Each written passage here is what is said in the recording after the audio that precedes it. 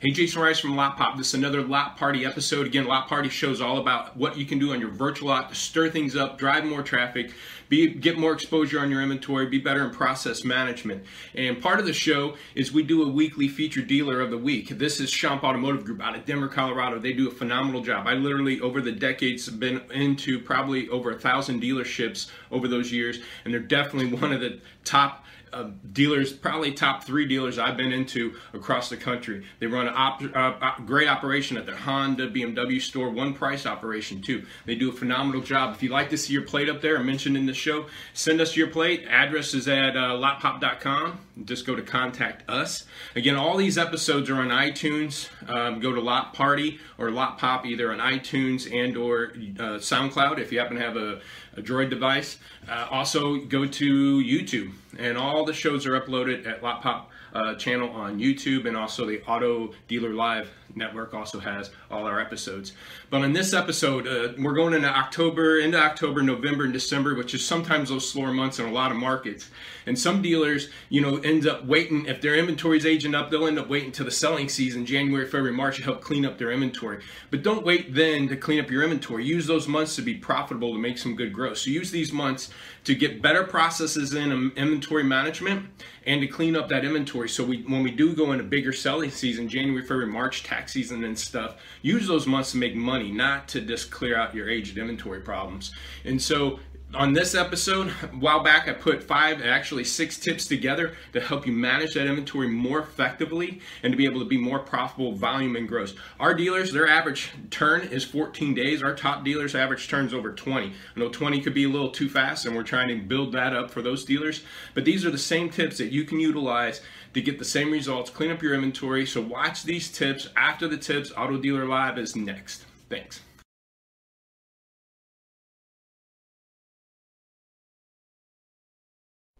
I've been able to travel the country and been in thousands of dealerships, and I know the dealerships that I mostly go to that are struggling with gross and volume, it's not because they're cheap pricing their fresh inventory and losing gross that way. The reason is they're pushing out too much aged inventory. And the reason why a car ages is because we lose focus on it, or we tried the hope and change mode. And what I mean by that is we usually will focus on 2 areas as a used car manager because we're so busy wearing all these different hats. One area, when we sit down and manage our used car inventory, is the fresh stuff, photos, price, descriptions, get them online, and we make sure that those are taken care of. The second place, because we're scrambling, that we focus on is our aged inventory and make sure that those things are getting out of there. But what you lose focus of a lot of times is those middle bucket cars, the 20 to 45, 50-day-old cars, because they're no longer on your radar. And a car ages, again, because we lose focus and they end up bleeding through because we're doing that type of pricing, or because we don't want to face the realities of that car and take a hit on it on a fresh inventory. So we put it out there for a little bit longer than we want to and hope that somebody pays too much of it for it, or the market changes. So one of the areas that will help you improve your used car operations is actually tracking and trending out where you're selling your inventory out of. What percentage are going out 0 to 30 and what percentage is going out 60 plus. And here's a chart here of what we do with our dealerships that actually week after week we look at the last 2 weeks of sale rate and look at what percentages we're pushing out. The goals are this. The 0 to 30, you want that. Our top performing stores will push 60-70% of their sales out in the first 30 days. If you can lease that, get up that to 50%, you're doing okay. Then the 60 plus, you want to be pushing out 10% or less. So if you trend and track that out, you're going to know exactly where you're at, and then you're going to make adjustments throughout the week to make sure you're hitting and obtaining those goals. And as again, you can see on this trend, you can see that green line going up. We're pushing out more fresh inventory, and what that does is gives us more gross profit. So again, that's our first tip of 5 on how to improve your used car operations with things that you can control. Thanks.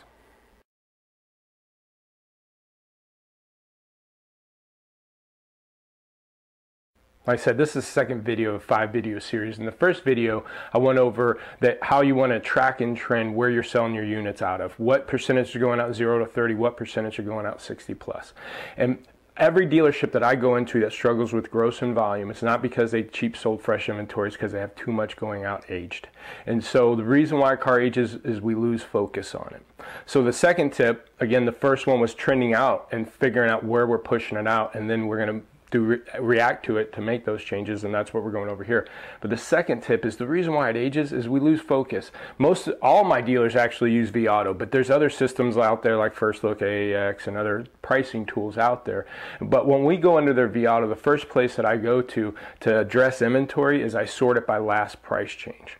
And again, if you go into dealerships that's struggling, or if you look at your own inventory, a lot of times we're going to see cars that haven't had a price change 30, 40, 50 days. Because again, we addressed it day one, we price changed it we put a price on it day one, but because it's not aged yet, we lose focus. So I go in there, sort it by last price change, and any car that hasn't had a price change in 2 weeks, we're going to attack and we're going to look at it and see if we need to make an adjustment. Because in 2 weeks, the market can change. Right now, the market I've seen drop 1 to 3% in that 2 week window. So we're pulling up cars that we changed price 2 weeks ago. We're adjusting it, and we went from 97% to 100% in 2 weeks. So now we're readjusting it back down, and we might be at 97% again. But the market drops 3%, we're dropping 3%. So my tip is to improve your used car operations, to prevent cars from bleeding through, for something that you have total control of. Sort your inventory. Look at the last time you addressed that car and did a price change. If that car is not getting activity after 2 weeks at that price, attack that car and start making changes. So if you go into your inventory, address cars that price every other 2 weeks, attack that inventory, start changing those prices, you'll have less cars bleed through an age. And again, that will increase your used car operation. That will increase the amount of cars going out fresh. Thanks.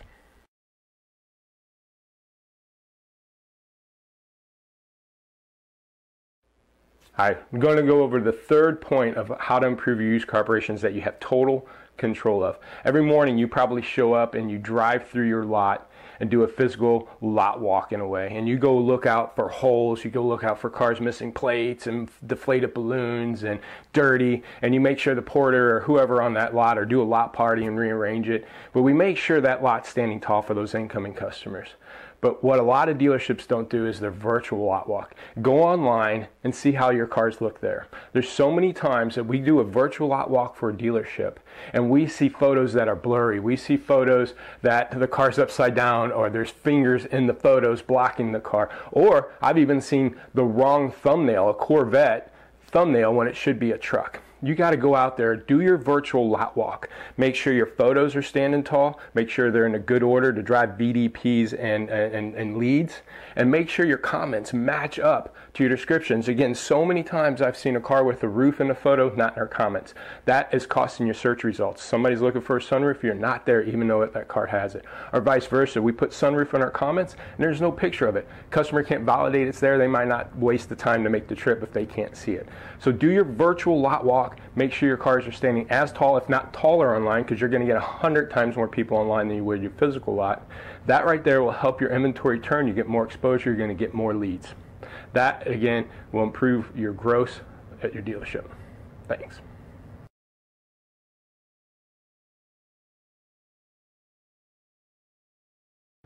All right, so we're going to go over what an SRP and a VDP means.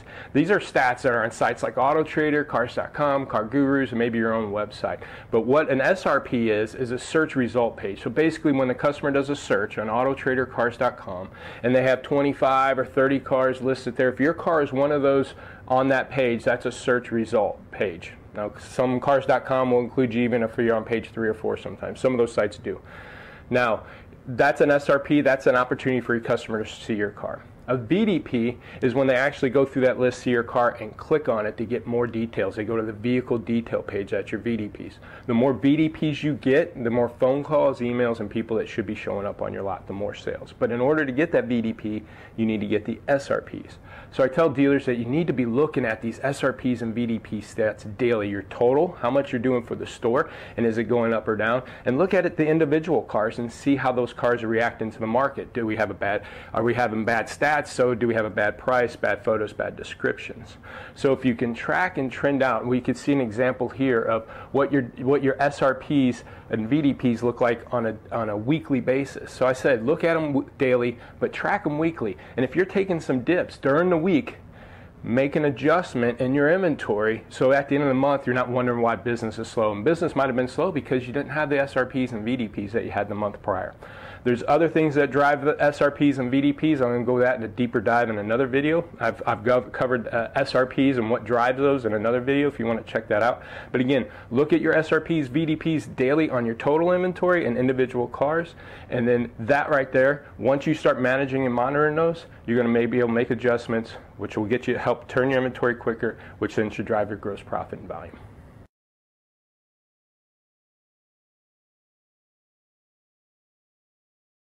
We're going to go over the turnaround time of your inventory.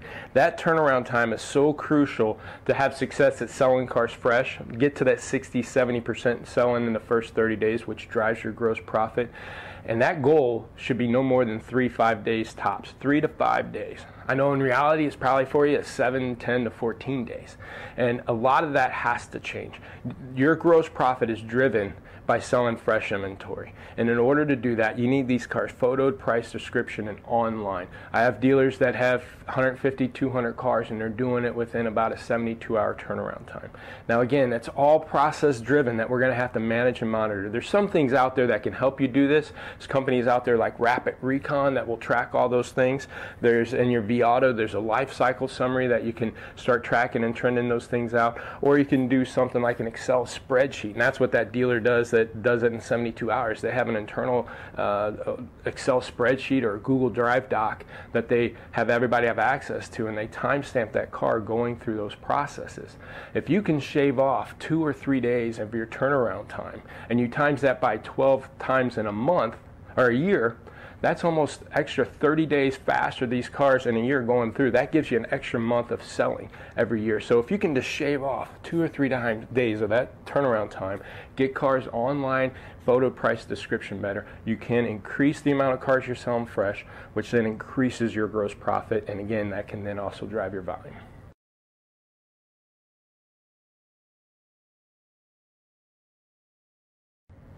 Hey, we just went over a 5-video series where we went over 5 things that you have total control of to improve your used car operation. Give you a little quick recap. We covered what percentage you're selling by age, what percentage of our solds are by age buckets.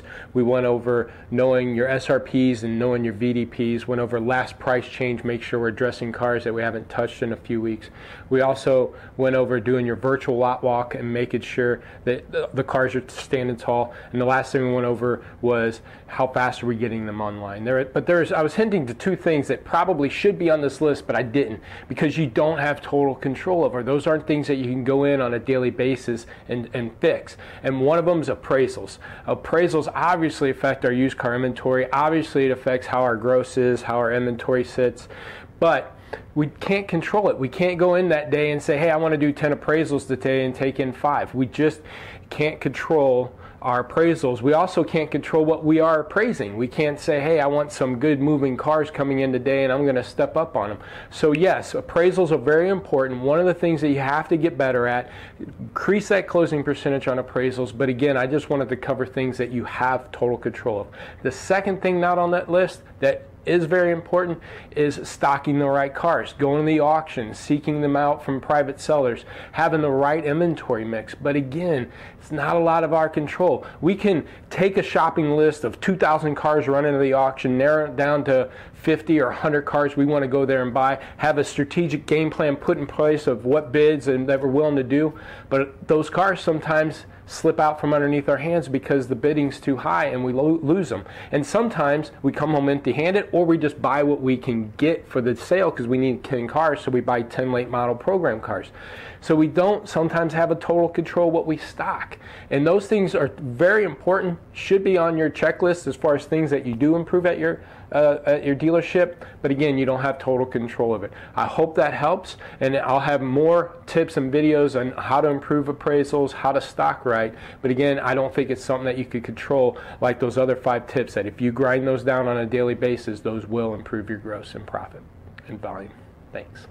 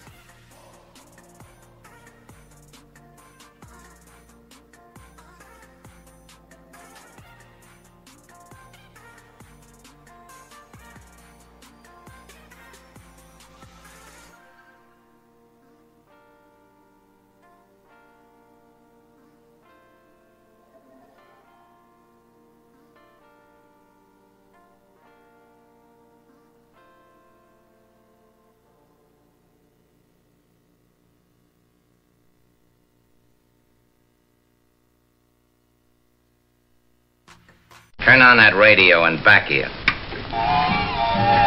The cops ain't likely to catch up with us, not tonight. So we can all be quiet and peaceable and listen to the music.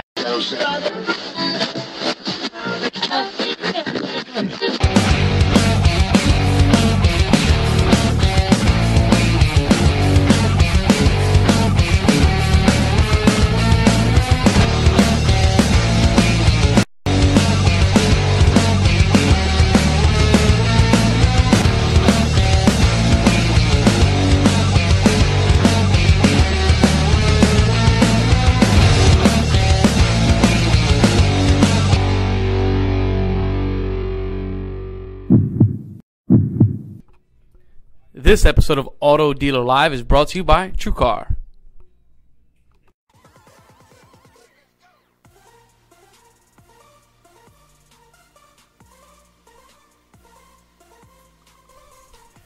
What's up, gentlemen? Hey, how are you today, Dave Villa and David Cribbs?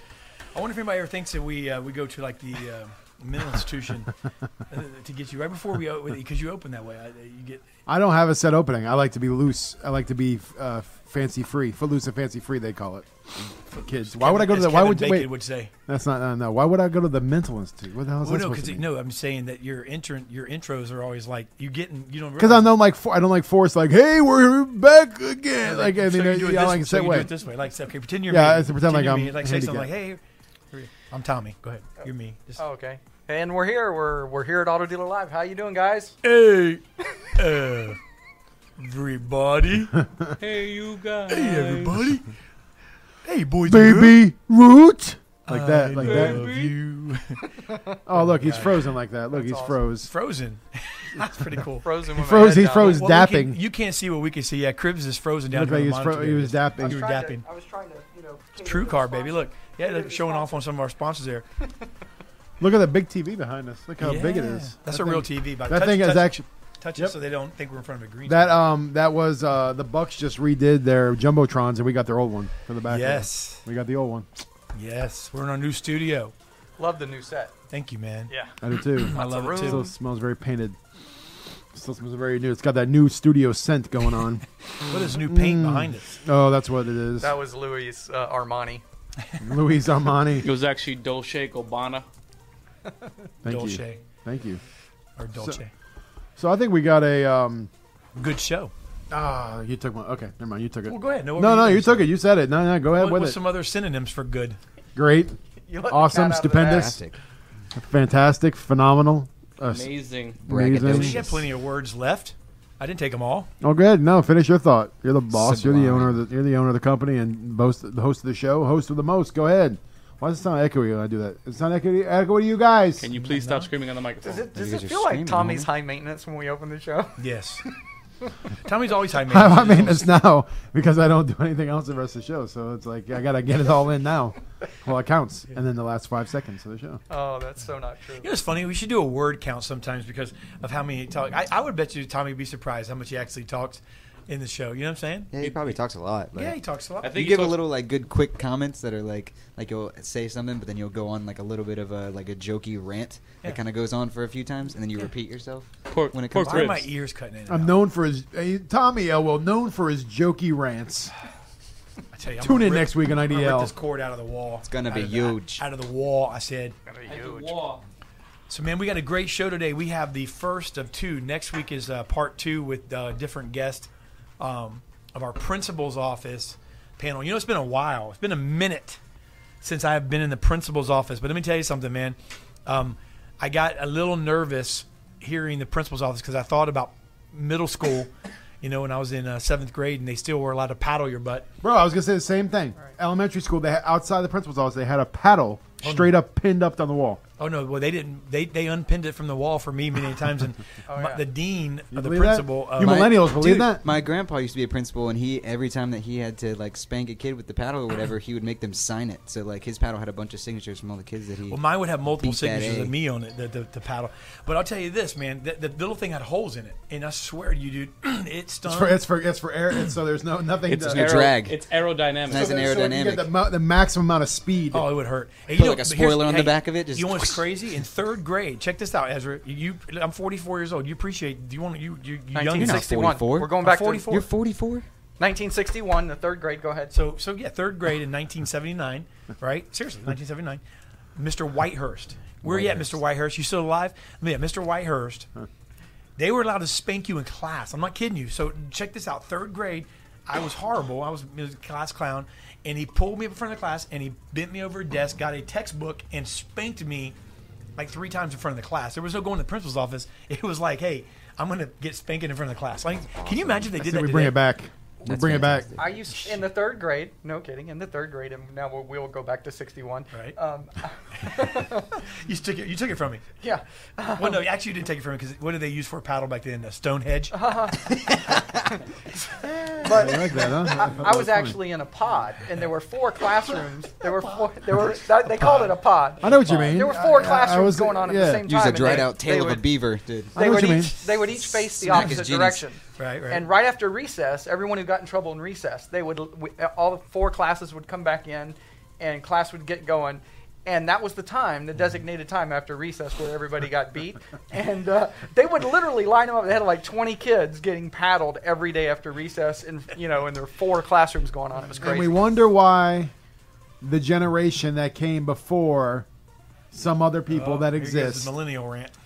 Wonder why they're more disciplined. Wonder why they fight for our country. Wonder why. I mean, I don't know. Maybe I don't know. Maybe it's nothing. Maybe there's nothing to that. That you'd be lined up in front of your peers after lunch. After you have a nice lunch, you go to recess. You're on the monkey bars playing around, and then you know you got to go in and get corporal punishment in front of your friends. Hey, if you're listening today, still weigh in. Weigh You know what I'm saying? in. Still, if you didn't shut it off already. Hey, weigh Hashtag in. spanked. Yeah. Hashtag Auto Deal Live. Hashtag spanking. No, but Hashtag if you're slash still tags as well, listening, because these things have been dry. Slash tags. These things Great. have been dry as crap. Tell 'em, These- Ezra. Tell These 'em, things please. are drier than a dinosaur's turd right now because they straight up, y'all are not being funny anymore, and y'all used to be all about it. Well, and you know what? It makes They got our too job serious. harder. People are getting It's too serious People now. are getting a little bit mad at Tommy. They're taking it out on him. But listen, real quick, if you're watching now, we'd love to hear you tweet about your experience in the principal's office. All right, and I'm talking about the principal's office. If you have an experience in that, give us your experience. And but speaking of guys, as we shift gears here, we only have a minute or two before we have to move on to the segment. We have a great group of dealer principals on this week, and then we have another great group on next week for the principal's office, part 1 and part 2. That's where we were before. And we're going to be discussing, we're going to be discussing some really cool stuff. We're going to be talking about competitive environment. What should GMs and GSMs be focused on? We're going to talk about, Dave. We're going to talk about the desk manager. And we're going to be talking about short deals and some of the tricks of the desk and some of the, is it effective or not for the dealer principal? And we're going to talk about a lot of things. Auto loans, where they're at and how they're how they're playing out this year. So we're going to talk to these principals about this. But if you have some questions you'd like to ask, we want to open up the phone lines today. I didn't even really go over this with anybody, but I think we're good to do it. If you guys can get the number up, 813-574-1820. It's on the screen. I'd like to take some questions from our audience today. If you're listening and you have some questions that you'd like to ask our dealer principals, or on Twitter using the hashtag AutoDealerLive, the screen in front of us, we can see your tweets. And we'd like to get them on air as well. What do you guys think about today's show, man? 30 seconds before we go to commercial. You guys tell me real quick your opinions on today's show and what you expect. Well, I expect to hear great things because we're talking to GM owners. It is the principal's office. And the cool thing about the principal's office is you can really talk about anything in the principal's office because ultimately they really run every single department. So there's no subject matter within the dealership that's off limits. And it's a great opportunity, especially if you can call in and get that question answered by a dealer principal. Might be a good question. Like, hey, y'all hiring? Yeah. How do I move there? Y'all hiring? Also, real quick, shout out to Kevin Campbell saying that he's only tuning in today just to provide us with quality slash tags. So, Thanks, what's up, Casey. Kevin? You're Good job, buddy. the beast, man. It's about time, Kevin. You hey, are the Tommy, beast. today's Yes. show. I believe that we're going to hear smart people that know their business and they know how to convey what they do well. And if you have an open mind and you actually care about your own business, maybe you take some notes. Maybe you'll learn something on this show. Not from me, but from other people, because I will not teach you anything. Except for The next up, right now, before our principal's office panel, the next up on Auto Dealer Live, right this very second, brought to you by Serial Sales Pro, is slash tags. I'll teach you how to slash tag. I'm just kind of doing it for you in honor of you. Thank you.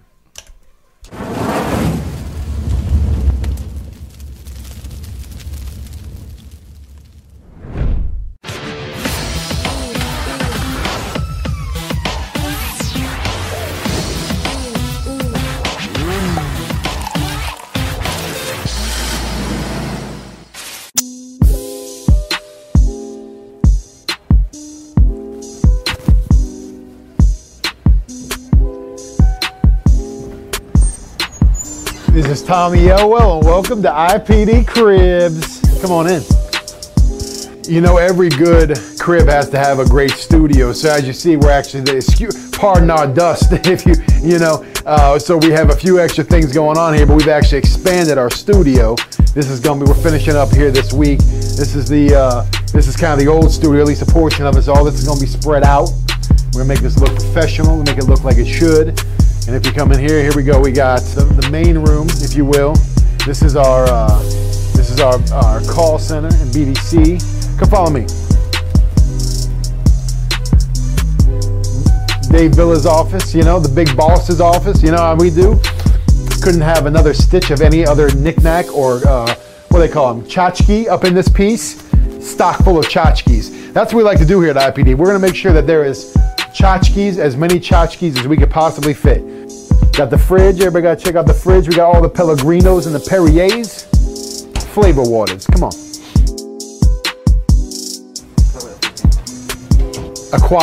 Aquatic goodness. What do we have here? Some things that glow, some things, I don't know if they glow or if that's just, I don't know what that is actually. That's a shrimp right there. Nemo. Check me out. I'm here to work.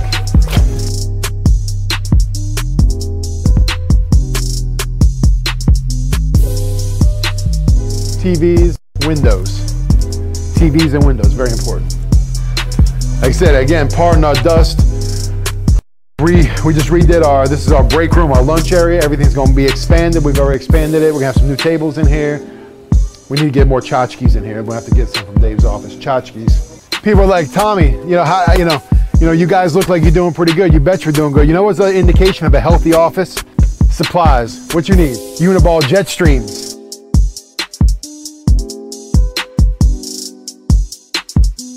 Fully stocked.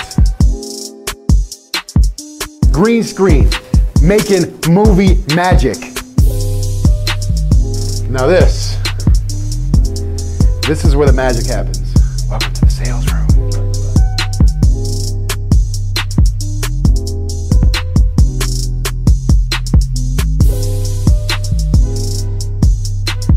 You got Pinky McGee over here. He's having a picnic.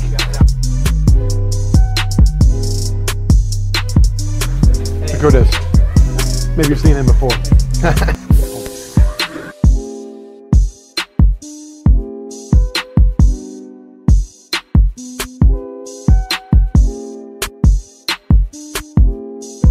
Think of it like he's practicing for closing a deal. That's what he's saying. He's actually using an analogy, folks, because when you open, right, what's a natural progression? What's a natural process of an open? It's to close. Dave Villa teaches it all the time. Look at this.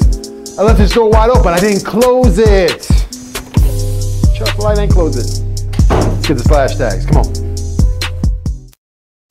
Hey, everybody. Hi. How you doing? Good to see you today. I hope all of y'all are doing really, really well. It's another episode of Slash Tags, and I gotta be honest. You guys are gonna be put on warning. We're gonna put out the warning now, and next comes restriction and then punishment. Okay? Warning, restriction, then punishment. Like I'm your parent. Slash tags were a little weak this week. Gotta be honest. Because of that, I'm now going to mispronounce all of your own names as I read your tweets. So, let's begin.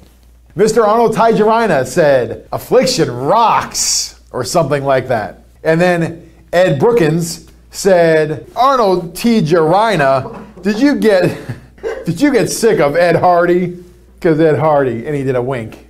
And then Arnold Tigerina again said, "Headphones don't work well with hearing aids," because I guess he's alluding to Dave being old and he can't hear good.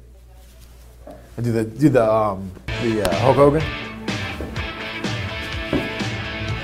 Remember that? No. You weren't a Hulkamaniac. So Chris Benoit, it's French, said, owner's son graduates from college, and here's a dealership. I now bequeath to you, son of mine, of my fruit of my loins, I bequeath to you ABC Chevrolet. And then the final tweet actually called us out on last week's tweets not being that funny. So imagine now we're getting deeper in the hole, because you know what a rut is, guys? It's a grave with both ends kicked out. We're in a rut. Let's get out the rut, okay? Because Steve Stanting said, so you've decided to use only unfunny tweets from now on as #tags? Oh, Steve. Got a good point. So that's all we got this week, ladies and gentlemen. Like I said, warning, restriction, punishment. So forget Auto Deal Live. Let's just #/tags. Let's be funny. Let's be amusing. Don't make me come back out. Don't make me come out there and have to friggin' regulate. Straight up regulator style, like Emilio Estevez, Charlie Sheen, straight up Young Gun style. You want me to come out there like that? You don't want that.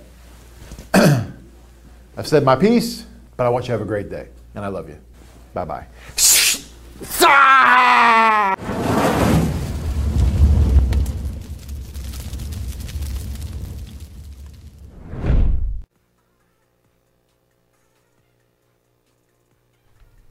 Hey, welcome back to Auto Dealer Live. And the next up is our principal's office. And we have with us today John Marazzi, managing partner at Brandon Honda and Sun Toyota. We've got Bill Feinstein, president and dealer manager of Planet Honda. And we also have Matt Lasco, vice president of Lasco Auto Group. Welcome, gentlemen. How you doing? Hey, guys. So I'm going to jump right in, and thank you, gentlemen. We're going to go right to John Marazzi. You know, John, I know you're here in Tampa, in the Bay Area. It's a really highly competitive market. There's several franchises of both dealerships that you operate nearby.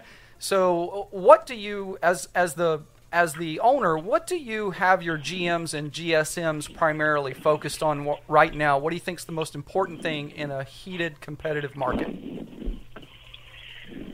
Well, it is a super competitive market. Everybody's trying to grab share right now, and more importantly, we're trying to hold our margins. What we're doing now is we're trying to get rid of that segregation that most dealerships have with the typical sales tower and sales floor, and that segregation with the service drive selling, and more importantly, the internet department. So what we're looking at is on our CRM, on our dashboard every day, we got our GSMs and our GMs in both stores looking at every internet lead, every sales call, and every piece of walk-in traffic. It really is amazing that 70% of our traffic's coming in through the internet department or through the service lane, and most dealerships don't pay attention to that at all. So we literally, when we get a lead assigned or a lead that comes in, that lead is assigned to one of our desk managers first, and then they assign that as a secondary to one of their salespeople that's on their team. So now we don't have BDC people getting paid $13 an hour, or your internet managers that are handling 100 leads a month. We now have our desk managers involved and our salespeople involved. They're dispersed more evenly, and they're looking at every single opportunity that comes in through any avenue of the store. So, I mean, if you're not doing that now, it's probably something you really want to dive into and get involved in. Matt Lasco, thanks, John. Hey, Matt, let me ask you that same question. I mean, it's a competitive market, as John alluded to, and it may be slightly different in Fenton, although you compete well outside into going into obviously the big city. But in this tough environment, what should GSMs and GMs in this environment, Matt, be focused on? Well, I would say first I agree with John. We're focusing on really reviewing every opportunity, but the area that we're trying to hone in the most on is literally just customer experience. We feel like that if we can train our team in every department, whether it's sales, internet, office, service to deliver the best experience around, that will set us aside from the mediocre experience that our competitors might be offering. And so we're genuinely dedicating all of our training into making sure we listen to a client's needs, whatever that automotive need may be, and following through with what we say we'll do at time of sale. It allows us to grow. The repeat referral business and owner loyalty that we gain is where we see our growth in the future. That's good. I had a question for Mr. Bill. You are with us, right? Correct, sir? Yep. I am. How are you? Good, thank you. I had a question. I'm a little selfish on this question. No one else is gonna know what we're talking about. But when it comes to vendors, Bill, what do you look for in a vendor? What has to jump out at you to say, "Hey, I want to partner with that guy," because he knows that company's got it together. They know what they're doing. Well, I think reputation is very important. You don't want to be with somebody who is a fly-by-night organization. You want to do business with people that have been in the market for a while and have proven experience. I think credibility and trust is really, really important. I think you got to have people that on the other side of a contract that you trust. You trust their data. You trust that they're keeping your data safe. And I think it's also a matter of they've got to bring some level of market expertise and some kind of differentiator. There's lots of different products out there. Doesn't matter what you're looking at, whether it's equity mining, CRM, even direct mail. And you're really looking for someone that brings that value-added experience. You can trust them, and I think the trust is the most important thing, because if you're really going to build a relationship with a vendor, it's got to be a partnership, and you got to trust them with your data, and you got to be able to open up with them and let them understand what it is you're trying to accomplish, and share some pretty big goals with them, and hope to make a relationship that's going to allow you to accomplish them. Couldn't agree more. Fantastic answer. Thank you, Bill. And let me ask you, John. I mean, kind of going into. I mean, Matt and I've had some discussions on this recently as well, and I'm not sure there's just one answer, but the headache in some cases of dealers really landing on a DMS, and kind of these woes. When it comes to, Bill mentioned data. I mean, what do you think the answer? And I mean, maybe because I think that you guys probably talk about this a lot, but what do you think the answer ultimately is? To this dilemma that dealers, because I got a lot of clients that I talk to all the time, and I talk to them every 3 or 4 months, and they're going through a change. I mean, that's a pain in the butt, I would imagine. So, I mean, what do you think, John? Where do you think we're headed when it comes to dealing with a DMS and the woes that sometimes dealers may have to go through, and then also some of the data that may be held hostage, some of these things that we run into? I mean, do you have any opinion on that? We get as frustrated dealing with Reynolds and Reynolds as everybody else. Unfortunately, they're the big guy in the room, and we have to adhere to them and go by their guidelines. I'm in a great NCM dealer group, and there's a lot of startups out there in different DMSs that some of our guys are trying or exploring. But in the end, it's just a major reconfiguration of your process in your store. And quite frankly, we would rather focus on trying to generate some revenue and some growth and keep our customers happy right now than to tackle that big bear.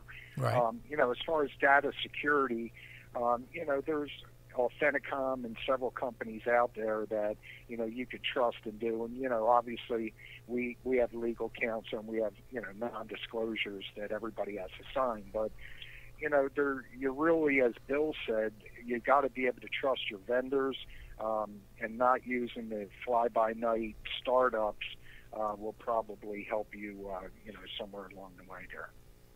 Do you have any? Do you want to weigh in on that at all, Matt? Is there anything you could add to that? Or, I mean, I just think it's a little bit of a dilemma that possibly dealers, some might want to avoid, dealing with right now. I think I don't think it's. I think it's wisdom, maybe where he's at right now, that his focus is not there. But I talk to dealers a lot, that are going through transitions, and it's really a headache, And I don't know if a lot of them know what to do. And it's just something, it wasn't a question I had down, but it was just something that popped up and I thought of when Bill was talking.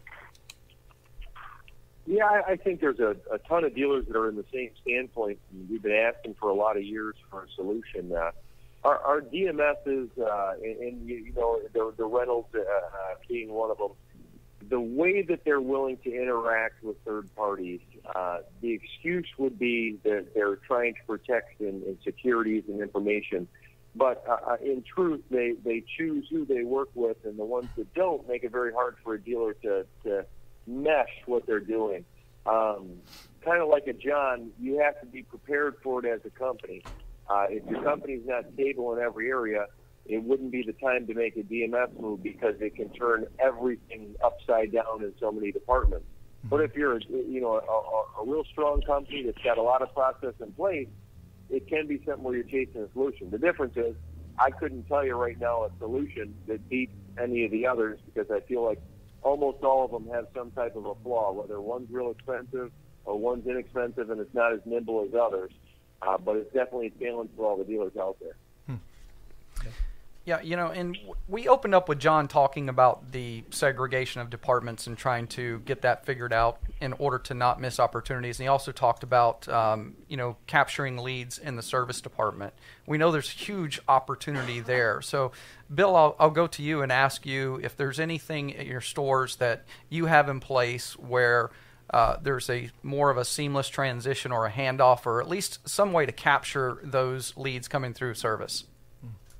Sure. Well, we do use a traditional BDC, and within our BDC we have a service equity mining department, and we have 2 full-time girls, and they're going through our X-time appointments every day for the next day or 2 days out, looking for customers who may be in a position to get out of their lease or loan, and making appointments, bring them in. Right now we're selling about 45 cars a month, but I think realistically that should be double.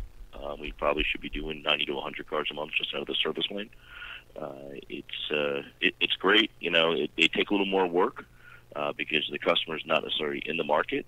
But when you do make those deals, the gross profit's going to be much better because the customer's not out in the market shopping. So they take a little more time to put together, but when they do, I think they're well worth it.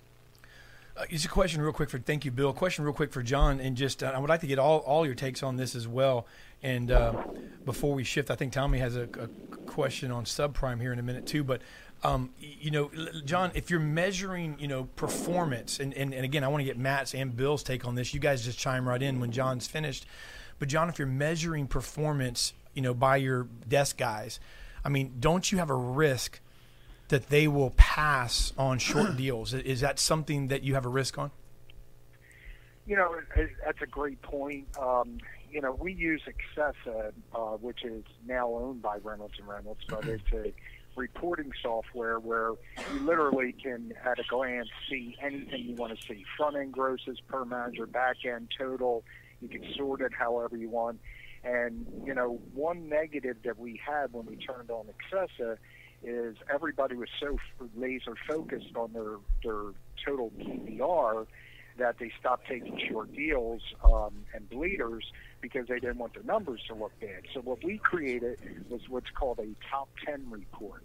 And a top 10 report simply takes their top 10 front and back gross deals for the month and shows them on the report and what their average PVR is just on those top 10. So obviously it eliminates any negatives, it eliminates any bleeders, and our adage is make the gross on the deals you can make the gross on. The problem is when you get sales managers so conditioned to give cars away, they're giving cars away to people that are willing to pay a gross. So that top 10 report ranks top to bottom by our executive managers or desk managers, whatever you call them, and it gets emailed out to everybody every day. And then what we do is we put a bonus on at the end of the month, top 3, $1,500 for first, $1,000 for second, and $500 for third. But now we got a guy that's not adverse to taking a short deal, when he knows it's really not going to make him look bad. And we stopped looking at Accessa just for that reason at that specific report. And to your point about, you talked earlier about the service drive. There's so many unique things that you can do in that drive now. We use eLead as a CRM, and what you could do in eLead is they have what's called Perfect Prospect. So number one, you can pop it right up to your desk log every day, which shows the people that are coming in. But what we do is we created an email with a $25 Visa card just for an appraisal and a $250 bonus if they sell us their card within sell or trade within 5 days. And we inserted a code video from our lane manager with that pitch, and that goes out to all the people that are coming in the next day that are lying in Perfect Prospect. And then with eLead, and I'm sure with some of the other CRMs, now you can do what's called a voice drop from that same lane manager, drop it on their voicemail, and remind them when they're coming in the next day. So it literally is a BDC calling the people, except there's no ring. It goes on their voicemail. It's the actual guy that's doing it, and you can do it pretty much dirt cheap. So they're presenting. Go ahead. They're presented with that offer prior to showing up for their appointment. Is that correct, John? Correct. It's awesome. Was that you, Matt? Were you weighing in, Matt, or Bill? Yeah, I was going to jump in on the desking thing. I've got a couple things that we do that kind of tie into what John was touched on. But so desking, a desk manager's job is definitely to maximize every opportunity. So we do something very similar job. We do a top 5, bottom 5 act. What we take is every manager's top 5 deals and bottom 5 deals for the month and stack them up on a spreadsheet, all 6 managers against each other. And what that also shows is it'll find out if I do have a manager that's not willing to take the small deal. As much as it is important that they're taking the big deal, the manager that does take time for the mini is the one that might cost you the market share, the volume we're trying to accomplish, the trading you need, etc., and or turning a day around to his car lot. We found a manager that wasn't selling any negative front-end grosses, and he was the one that was passing a lot of opportunities on paid units. So you got to look at it both ways, I think, when you look at desking. I love John's idea of the top 10. We do it with 5, and then I also would say looking at the bottom 5 is another avenue to take advice and look at. The other next step is take a look at just their front end versus their group and just their back end versus their group. If someone in there is way off versus the rest, there's something wrong in their process, and we usually can find it and find that avenue within desking that they're hurting themselves by not going out for the last bump or not trying to get involved in the deal early enough. And usually you can improve that desk manager by just finding that area that they're not matching up with their peers. Let me ask Bill, do you want to weigh in on that at all? Do you have? Taking short deals is unfortunately part of the business. But at the same time, we do things a little bit differently. We do measure total gross every day, but we also hold our sales managers accountable, and they're paid on market share. So while we're watching the gross, and those of you who know me know I love gross, we still want to make sure that we're owning our ASA, that we're number one in our ASA, we're number one in our competitors' ASA, and we're going to incentivize our sales managers to make sure that happens every month. So we have a balance between making the most of every opportunity we can, but when it's a customer that's in our primary market area, we're going to do whatever we got to do to put the deal together. That's good. So, hey, Matt, real quick, when it comes to, would you agree with this, the fact that maybe credit scores are on the uptick as a rule or as a trend in general? Off subject we just came from. That was like diving into a cold pool. That was good. It was refreshing. It's refreshing when you dive into a cold pool, Dave. That's what it is. So back to my question for us. So rudely interrupted, Mr. Matt Lasco. Would you agree, as a rule, that credit scores are on the uptick? Or you could ignore me. It's Can cool. you hear Matt? I think Matt's not with us. I'm Might have assuming. lost him. What do you guys think? And we can address this with the John or with Bill. Are you guys seeing that? Is that an industry trend that the credit scores are going up? Can't say we're seeing that at all. In fact, we're starting to see a slight degradation in credit scores and one-to-one performance. Okay, so that's in Jersey. Okay, now what about you, John? No, I'm not saying. I'm just saying. I wonder if it's a regional thing. John, what about Florida? What does that look like for you? Yeah, I don't know where you've seen that data because we're not seeing that either. We think things are getting worse. I think the consumer right now, the amount of negative equity is increasing. Credit scores are flat to down, and the consumer is in as bad a shape as they've probably been. But we got an election coming, so maybe we could do something about that. Okay, well, John, let me throw this out there then, John. I mean, I think that like subprime lenders are the ones that may be struggling right now. I mean, they're in my experience, they're continuing to fight for market share, because more standard lenders, more traditional lenders are buying deeper. They're I mean, don't you see that maybe some of the subprime lenders are struggling a little bit out there? Well, yeah. I mean, in the real world, you have. We're printing money. We got, public companies can borrow money dirt cheap. You have subprime lenders that can, borrow low and sell high, and it's been a run that's lasted for, a good amount of years now that we've enjoyed. But subprime delinquencies are ticking up right now, and the general dollar amount of subprime loans is at an all-time high. So I don't know that it's going to get better from here, but to your point, I do see the captives getting more aggressive. We have Toyota and Honda, which aren't the most aggressive on your weaker score credit tiers, but in general, I mean, you look at Hyundai and Kia and some of these other manufacturers, they're getting pretty aggressive in that area. But it's definitely going to be interesting. If the bond market dries up for some of these subprime, dealers or lenders out there, it really could change the game. Yeah, and I think what you were referring to also, Dave, is the fact that these what we traditionally knew as the primary lenders are now in that secondary game heavily, and it probably is because of what John and Bill mentioned. The credit scores we continue to see kind of subpar credit scores as a big part of the market, and we can't afford to miss it. Neither can the lenders. And let's go to Matt. Are you back with us, Matt? Yes, I am. Okay. So subprime, like you said, it's almost like it's not even a subprime unless you're talking deep subprime, because every bank has got some type of a program. The part that I've really been watching that I'm concerned with is I've watched the vast majority of them in the past 6 months start to really hone in on their loan to values. So they're starting to take some losses, and as the wholesale market, in my opinion, is going to continue to soften for the next 12 months, I think they're in fear of even bigger loss for repo. So the challenge is most of our subprime clients we sold 2.5 years ago are still coming in with some negative equity. So it's a challenge to put that person into a pre-owned car and stay within some of these LTV guidelines.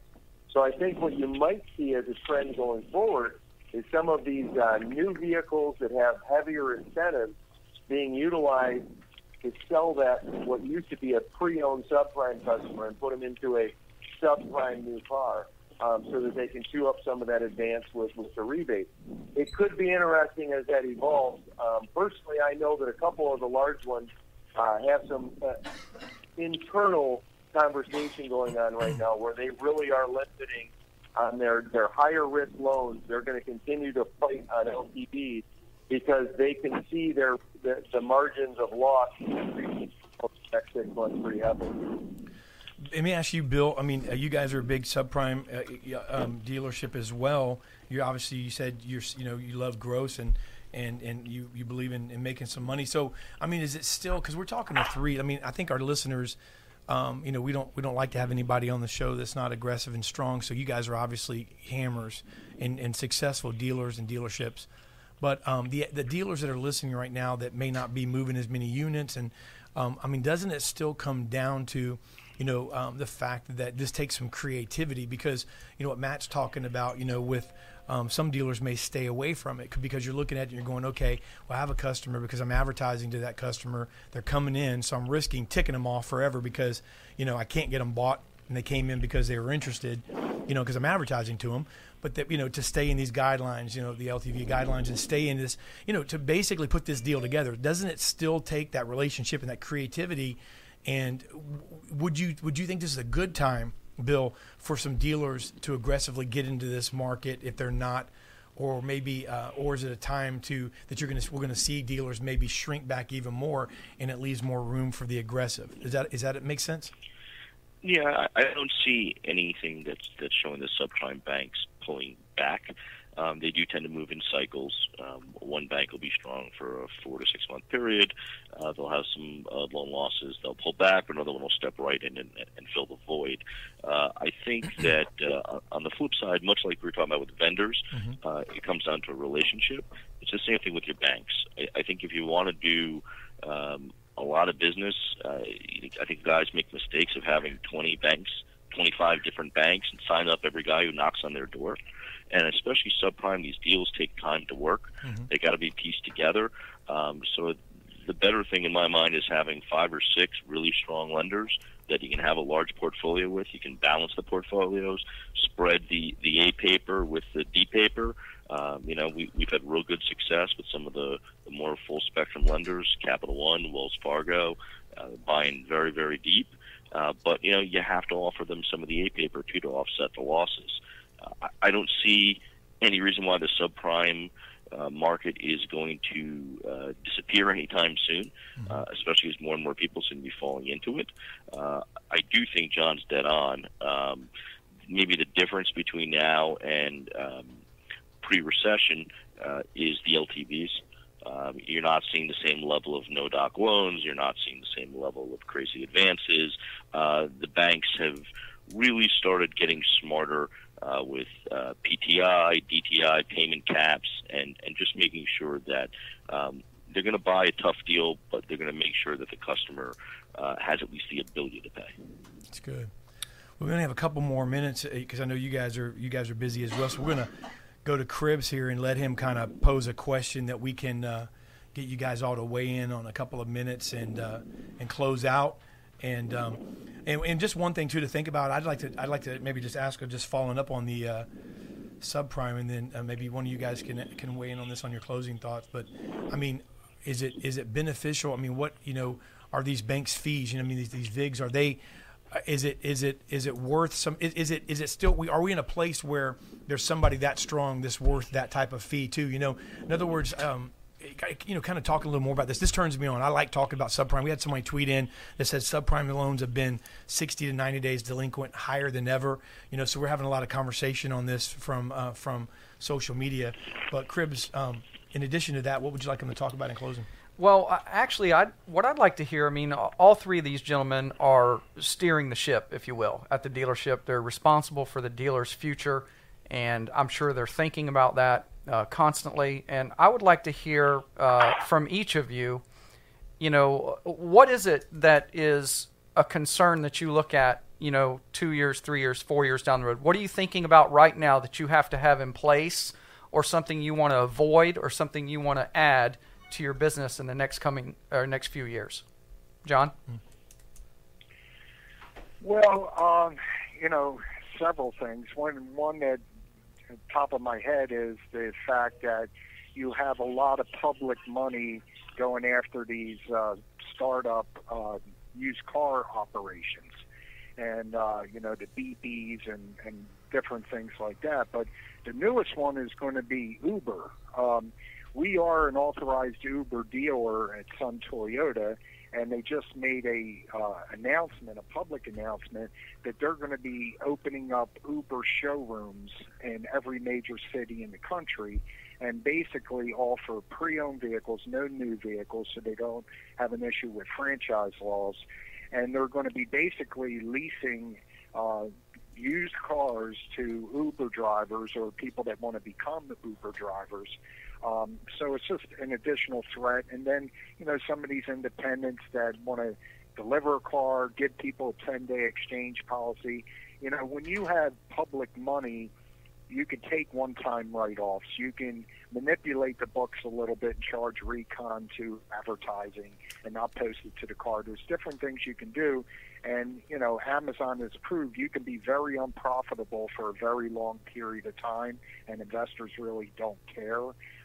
We get a financial statement at the end of every month, and if our grosses aren't good and our net to gross isn't 30%, either we're beating ourselves up or our owner's beating us upon the head. Mm-hmm. Yep. And then Matt Lasco. That's good. Well, I agree with John. There's a lot of outside influences. So one of the areas that we feel as a franchise we're going to have major control on is the fixed operations world. So we are going to continue to grow our parts department to where we can serve independent repair places, wholesale, etc.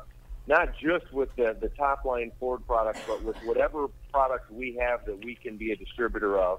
And we're going to also we've increased our service department from 7 technicians to 40 technicians in the past 3 years. And every single one of those technicians is at full capacity, turning 40, 50, 60, 80, 100 hours. So we think that as the product has continued to become more complex, that the franchise dealer might have an edge going into the future against any outside influence or third party trying to repair those cars. So we're going to continue to grow that area and focus on letting the public know what we can do to service their car. And in the entire environment of it, delivering such an experience that's good that they'll continue to come back. And we're very much like the other 2 dealers on the show today. We live in our service lane. We've got our own team that works on resale out of the service lane. And what we've learned is as you build that service department, you bring in a lot of conquest clients that have never bought from you, but now they're servicing, and then they become an internal opportunity to actually sell them in the future. So we think that's one of our biggest areas of growth going forward. That's good. Mr. Bill Feinstein. I try not to worry about the things I can't control. This business has seen many third-party interlopers over the years, and some have been successful, and some have ended up like Frogger in the middle of the highway. I'm not going to worry over much about some of these startups right now. What we are going to worry about is things that are in our control. Right now, there's some macroeconomic signals that are a little concerning to us. We're starting to get our house in order. Trimming some of the fat, really looking at all of our cost centers, all of our processes, making sure that we can do a little more with a little less. I don't think it's a matter of if there's going to be a recession. I think it's just a matter of when.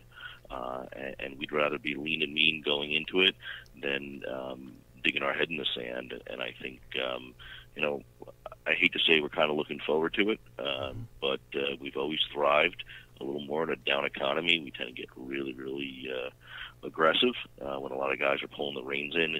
To me, it's a great opportunity to grab market share. So, we're getting ready to make sure that our house is on order when things get a little rough here. We're ready to rock and roll. Awesome. We're going to do this, guys. We're going to let you guys go, but before we do, after we're going to bring on our guest that's going to come on after you guys get off. She's going to be with us for the last part of the show after you guys, and we're going to bring her on and give her a chance to ask you guys a question, and then we're going to let you guys go. Then we're going to go to commercial, and we're going to come back with Subi. But Subi Go, she's a vice president, VP over at Dealer Authority. She's coming on again after the commercial break to talk for about 10 minutes or so with us about some of the things that we talked about with you to kind of weigh in on it. But she had a question. I want to bring her on now. And Subi, thanks for joining us a little early. And before we let Bill, Matt, and John go, why don't you ask your question and maybe get one of them to answer it, and then we'll come back and talk to you some more. Sure. I mean, to be honest, it was really right in line with what Bill was talking about. I was, experts and pundits are saying that we're likely headed to one of the worst automotive recessions of our time. And what can people do within management roles to proactively look at that? We can't control everything that happens around us. We can't control the election drawing people away from us and so forth. But what can we do proactively to overcome such a slide in sales? And I think Bill touched on that a little bit, but maybe we can dive into that a little bit more. Yeah, did Matt, do you or John have maybe a comment on that before we let you guys go? Does anybody want to tackle that? Maybe just. Well, I don't. Someone said this best. The Ubers, the Lyfts, and everyone else. It's just these cars, right? So I don't see the automotive industry going into a spiral. And honestly, I think that there's so much else going on in our economy in the positive way that it's just not going to be as easy to do great business. You're not going to do $199 a piece forever and make money. You're going to have to sell a car, sell a quality car, fix a car, do a lift kit on a truck, do a tuner kit on a Mustang. You're going to have to maximize every opportunity and then squeeze a little bit out of everything you can gain profit on throughout the sale. It's like going into the gas stations that are the big Taj Mahals. They're not making the money on the $1.09 gas. They're making the money on everything they surround their client with. And I think car dealers are going to have to take this giant property and huge building we have and learn how to offer lots of great things inside of it that can produce revenue for us. If we do that, then we'll roll through the automotive economy just fine. Thank you, Matt. Let's go to John for a closing comment. Great answer. Bill and Matt are spot on with that. Expense reduction, cutting out the fat, non-productive employees, looking at, and then Matt's exactly right with increasing revenue every area. I mean, we're looking at, ways that we could legally and compliantly increase our gross, increase our loyalty, increase our retention, increase the products that we sell. For instance, our accessory department, when we took over the Toyota store, they did $15-20 grand a month.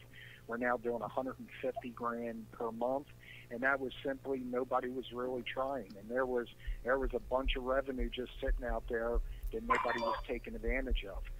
Looking at your finance department, making sure you're a minimum of $1,500 a copy and 2 products per deal, and if you're not, taking the steps to get there, and making sure that your fixed operation, some states allow it and some states don't, but if your state allows it, you need to make sure that you applied and work for your warranty uplift on both your parts side and your labor side.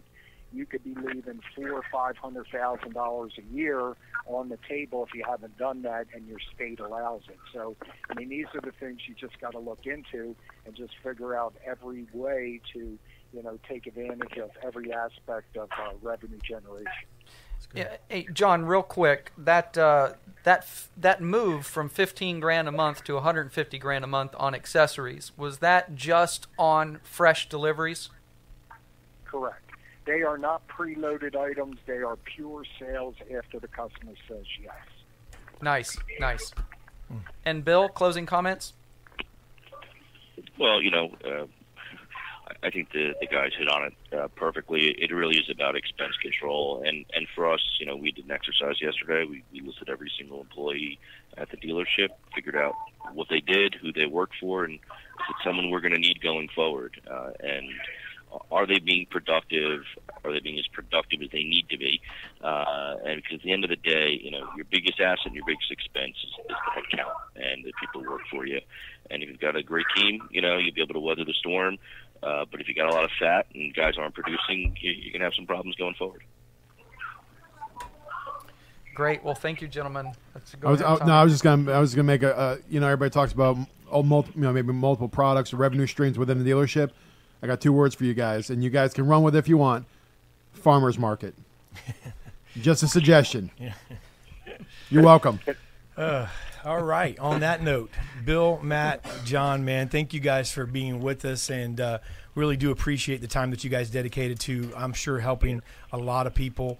And took plenty of notes myself, man. I think one of the things I'm going to leave you guys with is that what you're listening to right now are 3 people who when they're posed with the question, what happens when things get tough? The answer basically, get tougher. Yeah. You just do better. Mm-hmm. You just hustle. You just work. You just make something happen. You innovate. You get. What I'm saying. You win. You keep going. You don't give up. You don't stop. So that's what I hear. That makes me feel good. And as an American. But anyway, man, thank you guys so much. And then for being with us and taking time out of your extremely busy schedules. And Subi, don't go anywhere, because the next up, right after this commercial, we're going to talk some more with Subi Ghosh and pick her brain. Yep. So the next up, we're going to take a look at the commercials. Thank you, gentlemen, for joining us here on the Principal's Office today.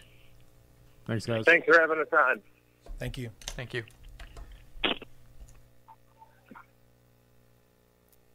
Jason Rice from Lot Pop, and let me tell you what we do to help dealerships increase used car sales 20 to 30% in gross in volume. 3 areas we focus on: trend reports. We look at weekly trends that no one else is trending to make adjustments on our inventory. 2 is we do weekly review calls to review those trends, but also we dig through every car that needs to be price adjusted to increase the searches. And 3, we do a virtual lot walk, make sure every car is standing tall in line, and make sure we don't have bad photos like these. Check out our website, lotpop.com. our blog at automotiverevolution.com, and our weekly video tips at increaseturn.com. Thanks.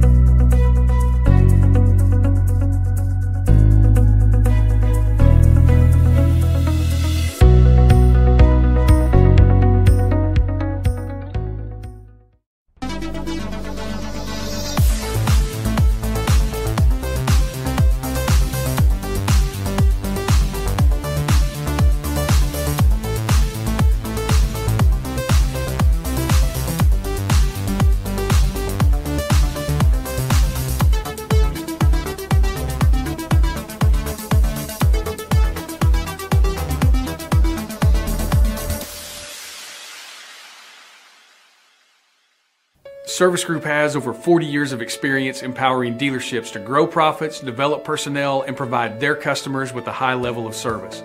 We offer high-quality products, world-class servicing, and innovative training and technology. Meet our team: first-class trainers, the best account managers, and an executive team that's second to none. This is your Service Group team. We look forward to giving your people the power to perform. The We Get It series is a set of customer-driven videos highlighting real reasons to buy from your dealership. This series features real car buyers digitally inserted into your showroom to create a unique but authentic message that your customers will relate to. At What's Next Media, the footage we produce and customer opinions that we have on file are compiled with your custom scripts, music, graphics, logos to create an effective and uniquely affordable set of custom videos. Let us do all the hard work, you take all the credit. Hi, I'm Chip Perry. Earlier this year, we made a pledge to dealers that outlined some major changes designed to make TrueCar a more positive place for you to do business. I can't say enough how valuable your feedback has been and how much we believe that your ongoing advice and guidance will enable us to continue to improve our service to you in meaningful ways. On behalf of everyone at TrueCar, I want to sincerely thank you for your support and guidance while we are making these fundamental changes needed to ensure that TrueCar works better for you. See more at truecar.com/pledge.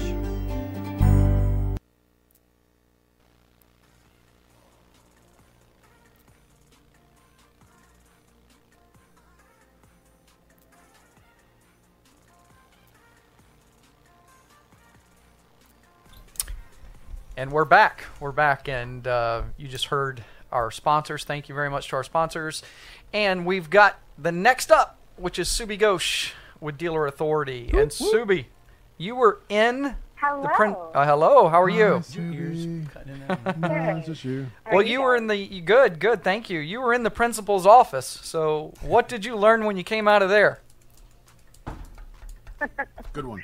In real life, I've never He's been. been working This on was that for a definitely while. learning experience for me. I learned quite a bit. I think it's important for everyone to kind of see what happens at the top. For people in that role, I think it's great to hear from successful people that are in that role. But for everyone else, I think people just are in that one-track mind of this is my department and this is what I need to achieve, that they don't see kind of the big picture. So I liked hearing from all of them, because what makes them so successful is that they're not just looking at sales numbers or lead numbers. They're successful because they're thinking outside the box. They're creating interesting bonuses to work their way out of maybe challenges they have, and they're breaking the mold in what is typical for a dealership. So I think those kinds of things are exceptionally important. Measuring performance, following through on promises, those kinds of things. That's good. What do you think, T? You want me to keep going because I've got notes. Yeah, I'm sure you did take notes. I wanted you to weigh in on my farmer's market idea, but other than that, yeah, let's hear what else you have. Well, I think Bill talked about vendor selection. I think that's spot on. It's incredibly important to choose the right vendors based on reputation and what their products are.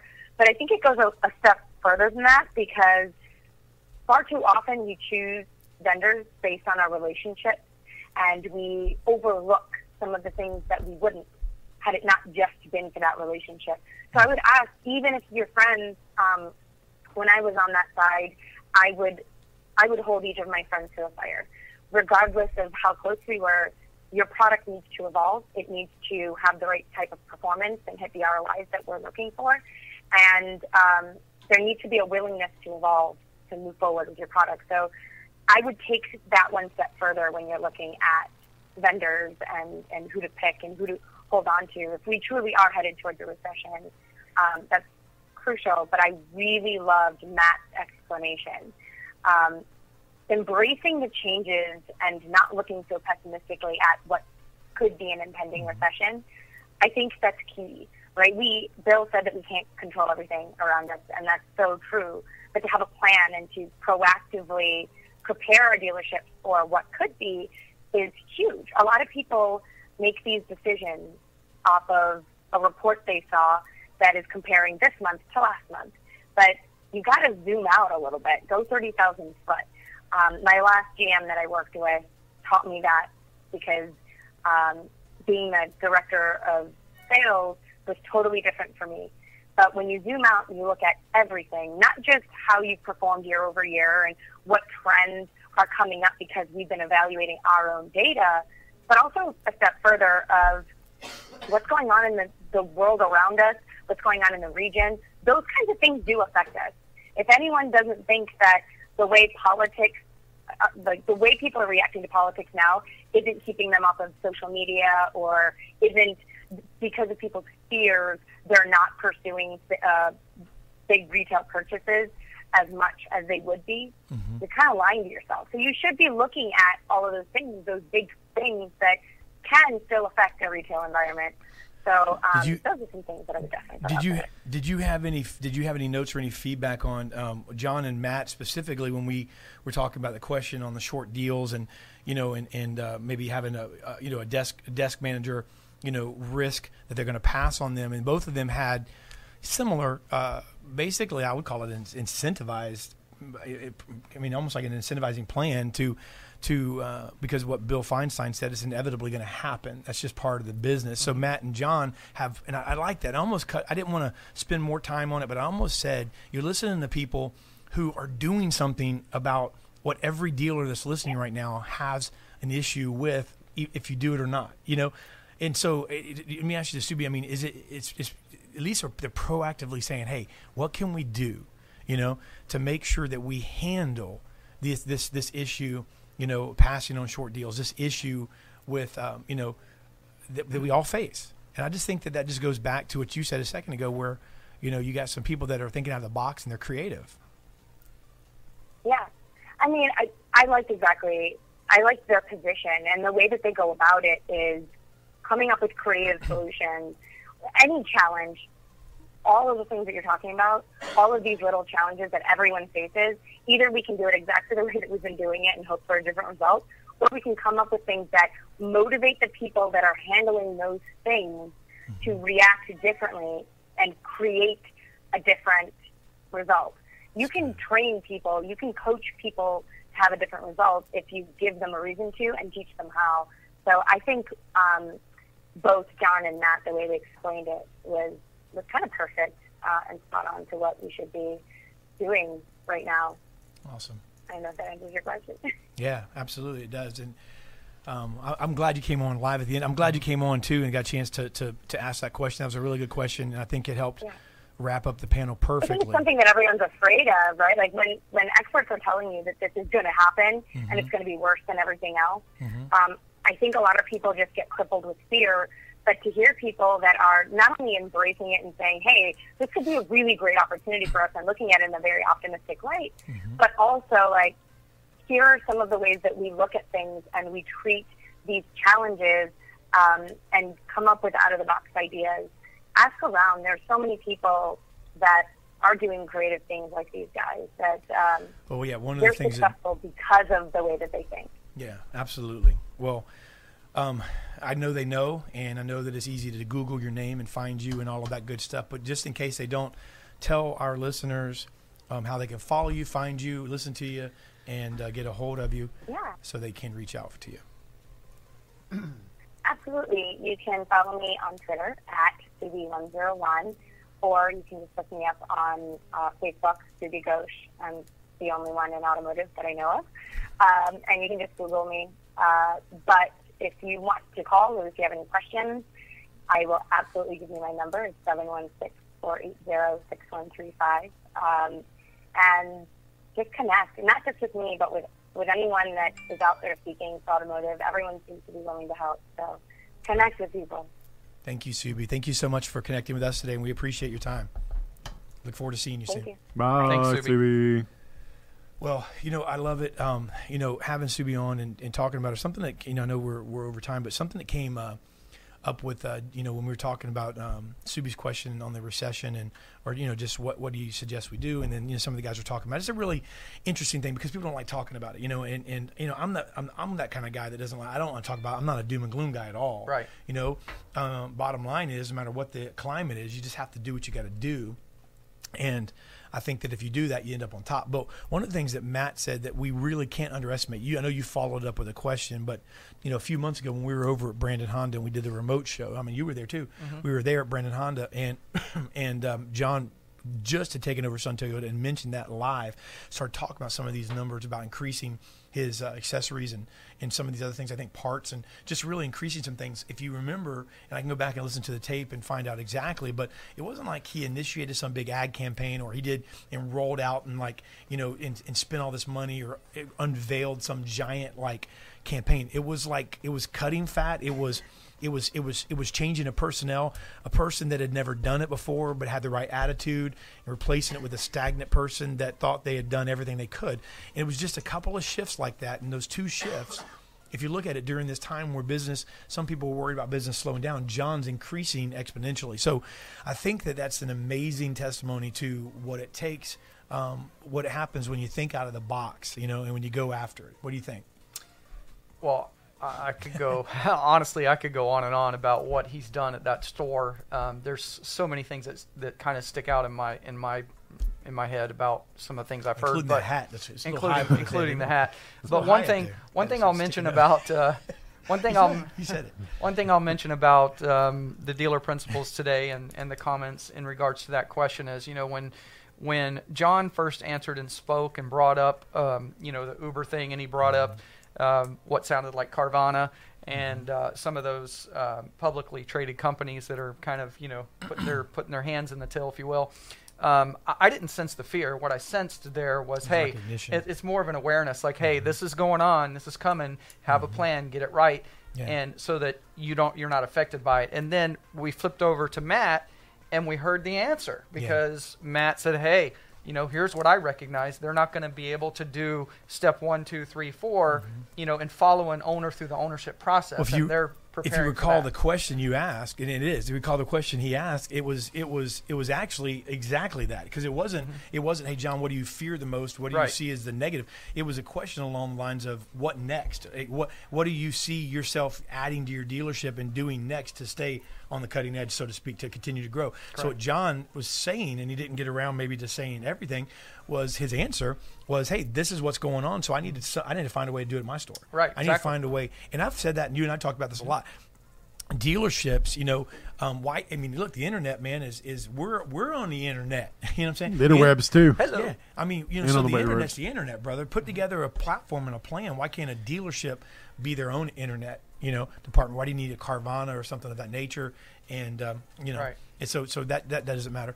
It's just a process and getting a process down. So I also really loved, by the way, the fact that John brought up that desegregation of these different departments, because I think that's an issue that's been around for so many years, where we work in separate departments and we work in separate departments. Yeah. And, I think you have to have one experience, one atmosphere, one culture, and seamless handoffs, and everyone really needs to understand the mission of everyone else in the dealership. People ask, why do you, sometimes we have a lot of the same guys on, especially when it gets to these dealer principals, and we have some new guests on, I think 4 dealer principals on next week, and we have some new faces, and of course Bill Feinstein's been on once, but he's a fairly new face. But one of the reasons we do that is we work with a lot of dealers. We could have a lot of dealers on the show, but John Marazzi, Matt Lasco, we have people on that I think are forward thinking and forward moving. And one of the things I've always admired about John is it's almost like he listens to the show, or if he doesn't, he listens to the people who are on it, and he listens to people that are saying some of the similar things. Because John, if you read between the lines, what he's saying by bringing some of these things together is he's experimenting with this BDC hybrid salesperson that's not separate and unplugged from everything else in some other layer. He's really truly trying it, and it's working for him. He's turned his store into a machine, and so is Matt. Matt's doing things that are unorthodox by dealership standards that are selling him dozens of additional cars every month. He's killing it on the phone. I'm not talking about BDC and internet. He was on a couple weeks ago on owning the phone. Matt is literally owning the phone. He has an inside sales platform in his dealership. And I'm telling you, man, there's some serious, crazy, cool stuff going on. And we're going to get to know what Bill Feinstein's doing more. But, Tommy, it's having some of the guys that are moving the needle on. And honestly, I learn something every time. It's like reading the Bible or something. Every time you read it, you learn something. Every time I got John on, every time I have Matt on, every time I got these guys on, I learn something myself. And it's the same people. Why? Because they're always moving forward. Iron sharpening iron, man. So if you're listening, hey, give me somebody better that we need to have on. And this is one of the few places, maybe the only place where that Dave, one of the things I think about is the people who are at the sales level, the BDC level, the whatever department you're in at a dealership, they're oftentimes, as employees there, you're not privy to these conversations that the GMs are having with the GSMs and whatnot. And here, you're privy to it on Auto Dealer Live, right. and it's a really cool thing. It's true. It's a good point. It's a really good point. That's it. What say you? Well, I think we did it. I think we came, we saw, we conquered. That's what we're here to do. Show us your guns, man. Come on, give us a little bit. Give me a little bit, man. A little bit one time. Just one time. Nah, they don't want it. One time. They don't want to see it. Come it's on, okay. It's all right. Nah. Do the Hogan. Do the Hogan. Tommy. Come on, do a dab. Do a dab? I tell my kids all the time when they dab, I'm like, dab? Dab. It's dab, yeah. That's what I said. Dab. What's a Do a dab? dab. What did I say? You think No, dat? it's a dab. Is that like a Can you dab? put it up on the screen? Dab. No, I'm not dabbing, first of all. I tell my kids. All right, either one or the other. You got I'm one not- gun, one gun or dab. Come on. I'm not going to do it either. Come on, man. Give me a gun. Why don't you do a gun? Gun. Dab. Give us Is a gun. that like a plank? Come on, guys. We got Dab? 30 seconds. Give me a gun. Somebody, give me a gun, Dave. Come on. Do it. It's a small set, Dave. Come on.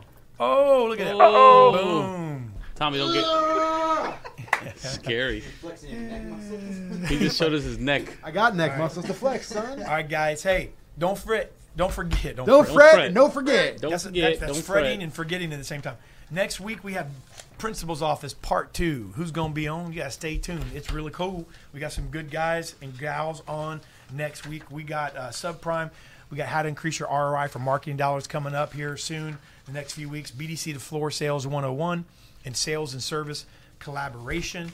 We'd love to have you on the show. If you're interested, get a hold of us. You can call me directly. Call me at my desk. Yeah. Look up the number on my on the websites. IPDmail.com. IPDmail.com. I'm the Senior Executive Vice President in charge of of your desk. I don't have any. I have at my desk. And if you have a sales team or a desk man in your service drive, we want to hear from you as well.